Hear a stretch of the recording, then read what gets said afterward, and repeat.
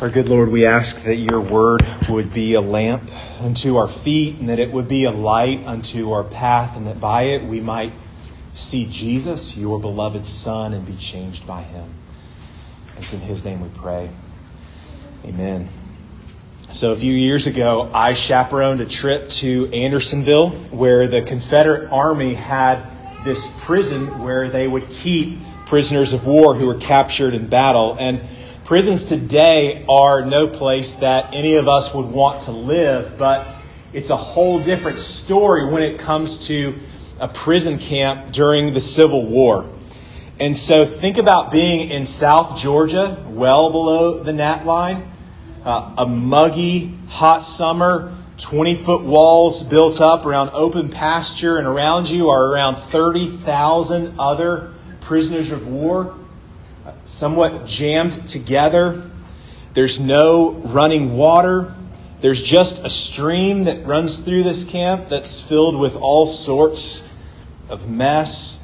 Often your daily food is just corn cobs, not the actual corn, but just the cob ground up and given to you as some kind of mush. There's no shelter here, just a few tarps, some blankets, and there's no way out, and you have no idea how long you are going to be there. There's one Union soldier who, when he arrived at this prison camp, he wrote this down. He said, "As we entered the place, a spectacle met our eyes that almost froze our blood with horror and made our hearts fail within us. Before us were forms that had once been active and strong, stalwart men, now nothing but mere walking skeletons covered with filth. And many of the men with us, in the heat and the intensity of the feeling of the moment, exclaimed with earnestness, 'Can this be hell?' God protect us," and all thought that God alone could bring them out alive from so terrible a place. Now I want you to imagine that you've been there, you've survived it, the war's over, you have been set free, and you travel back one day just to remember what it was like. And when you look there, the war is over. The guards have left their posts. The gates are wide open. And when you go in, what you see is a group of haggard, worn down, sick, hopeless soldiers circled around, lamenting the fact that they're prisoners and they can't get out. What would you say to them? Probably something along the lines of, "What are you still doing here? The war is over. You have been set free. Why are you still living as prisoners?"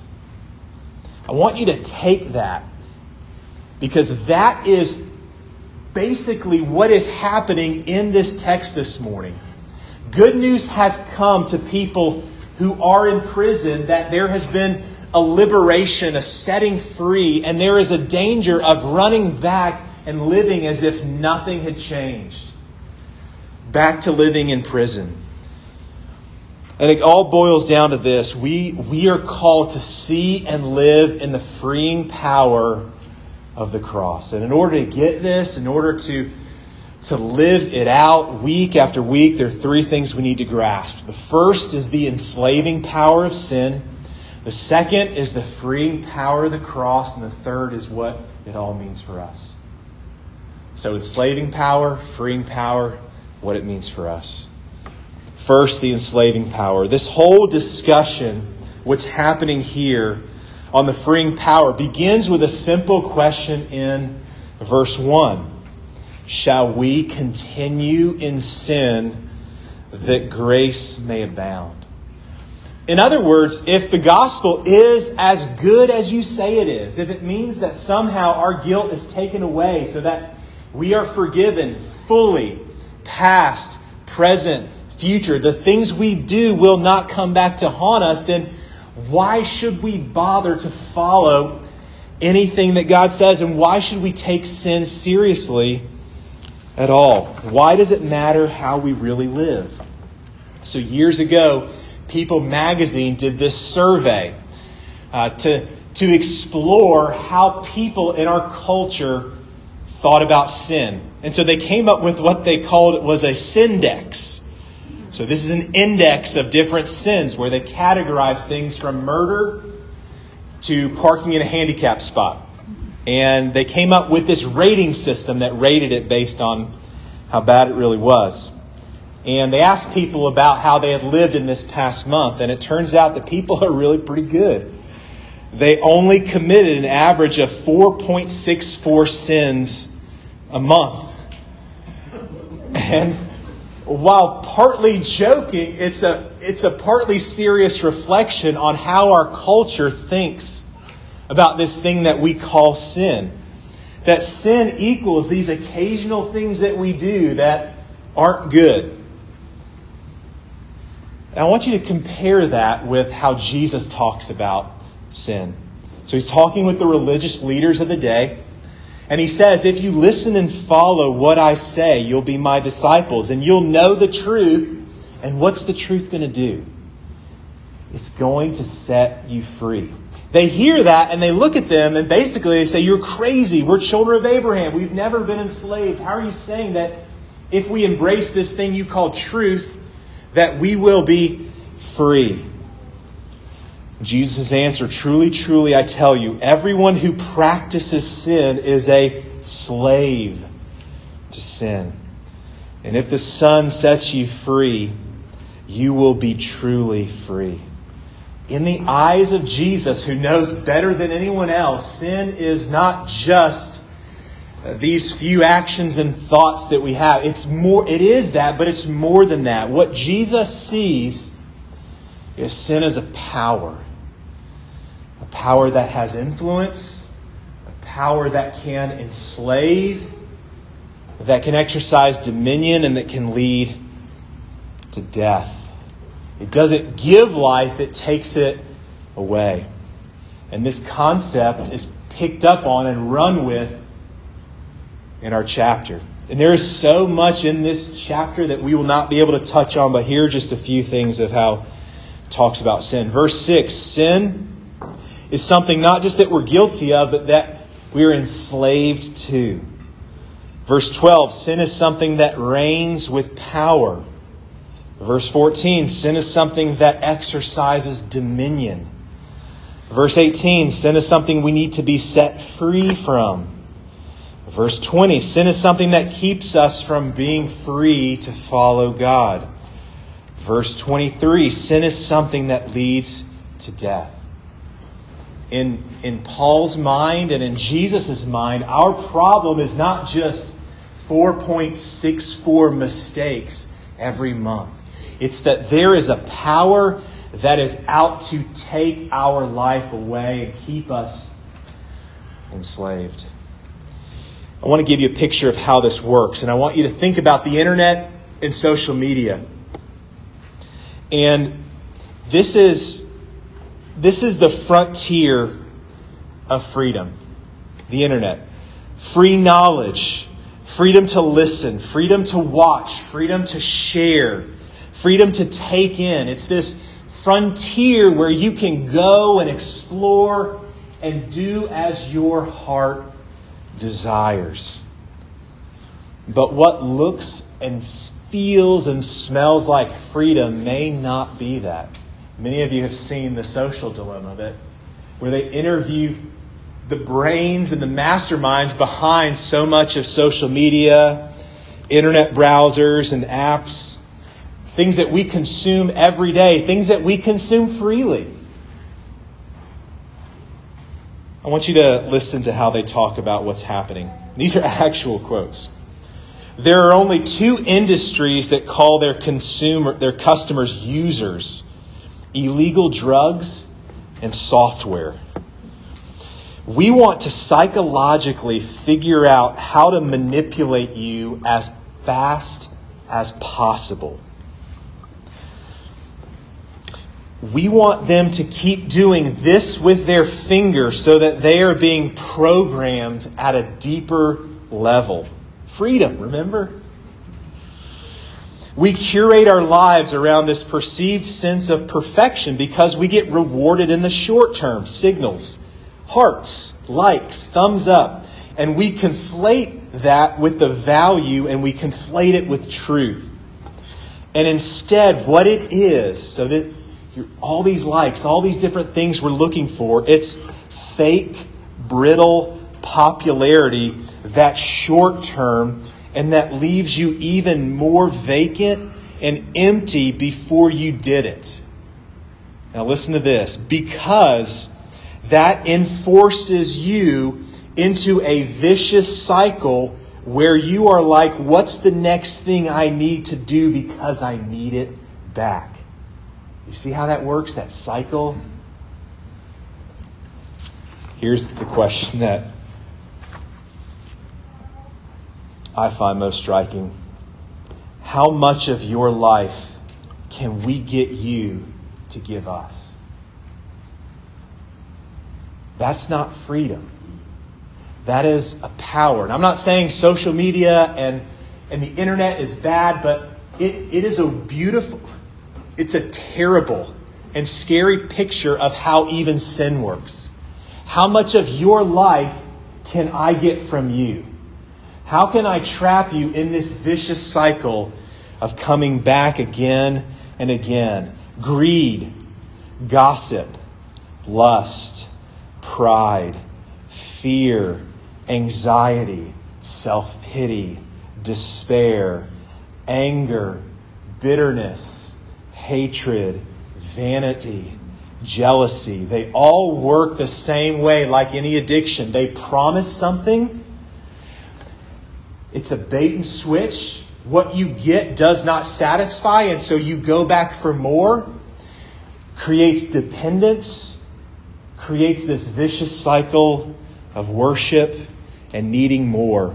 Which is why Paul asked the question in verse 21, what kind of fruit is this producing in your life?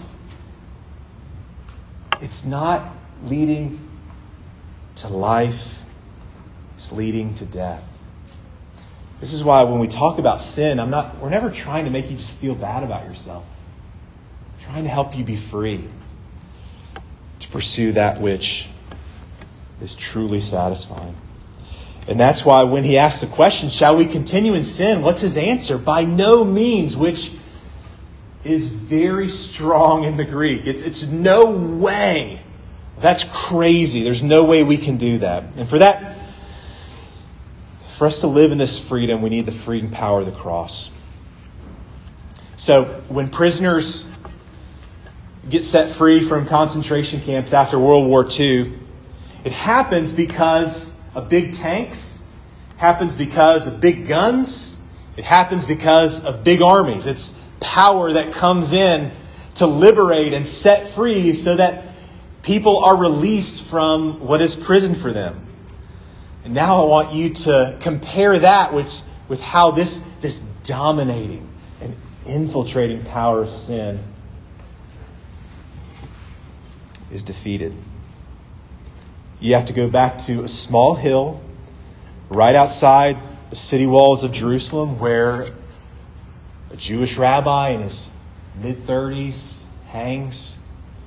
He's beaten. He's disfigured. He's bleeding.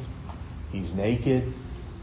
All he is wearing is a crown of thorns. And people around him are mocking him, saying, he saved everybody else, but he can't save himself. Look at the King of Israel. Look at the Savior. But at that moment, we're seeing the upside-down nature of the kingdom of God. What looks like humiliation, what looks like defeat, what looks like weakness is the most powerful demonstration of God's freeing work that has ever been made known. Listen to what happened to Jesus there. Verse 9, Christ being raised from the dead, he'll never die again. Death no longer has dominion over him. His death was this freeing from the dominion. Verse 10, the death he died to sin once for all, but the life he lives to God. Jesus' death is like this key that unlocks the prison that we find ourselves in. Verse 5, for if we have been united with him in a death like his, we'll certainly be united with him in a resurrection like his. What's happening here is faith is not just saying, I believe certain historical facts. How we are rescued is somehow by the Spirit we're joined to Jesus, who is the rescuer. I think about my boys. One of them is too old for this, but I still give my younger piggyback rides every now and then. Go around the house wherever he doesn't want to go, wherever he wants to go but doesn't want to use his legs. In a weird way, salvation is a lot like that. It's not just Jesus doing something for us, but it's him saying, hop on. Because you know where I'm going? I'm going straight through death, and I'm going up through resurrection, and you're coming with me. That's the power of us being united with him and going with him into the depths, into a place where we could not go on our own, and coming out from a place that we could not get out of. And staying on with him. So that we can say, verse 2, we died to sin. Verse 7, the one who has died has been set free from sin. Verse 14, sin will no longer have dominion over you. You're no longer under law but under grace. Verse 6, we know that our old self was crucified with him in order that the body of sin might be brought to nothing, so that we would no longer be enslaved to sin. When I come home, I take a key, I put it in my door, I unlock it, and I walk in. And it's great. I love being home. This key helps me get in there. I don't understand exactly how that key works, but I know that it helps me get to the place where I want to go. There are some difficult things about what Paul says that's hard to get our minds around. We don't have to understand how it all works, except to know that it does work. That this is the pathway to freedom. I don't know what you are stuck in. I don't know what you are trapped in. I don't know what your go-tos are, where you go back and back again, that leaves you only in slavery. But here is a call and an invitation to be set free. Finally, what it means for us. I've shared this story before, but it's one that comes up again and again in my own life and in counseling. And it's a story of Nelson Mandela. He was 44 years old.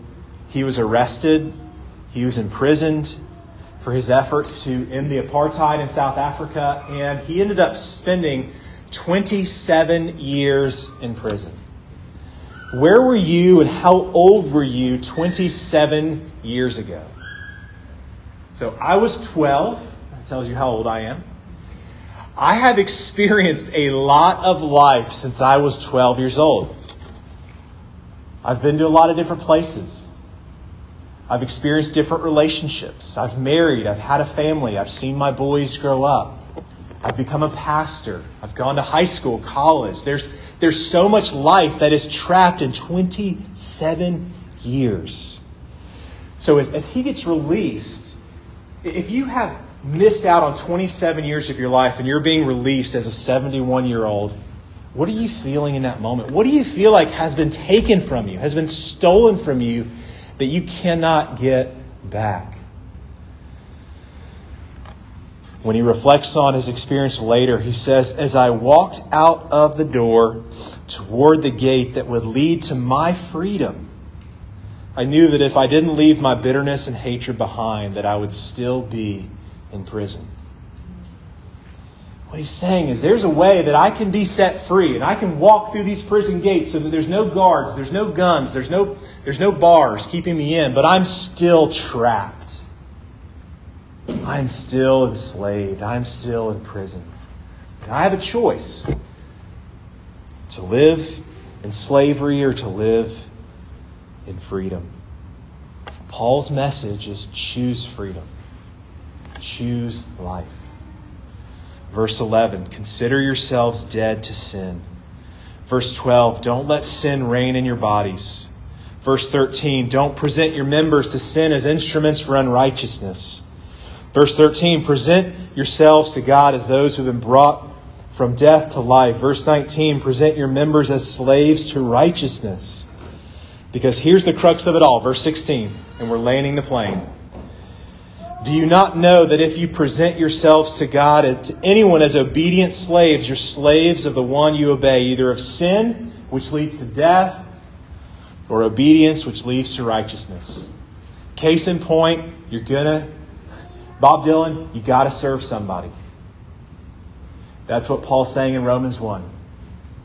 Either serve God, that leads to life, or we replace Him with these substitutes that never deliver and lead to death.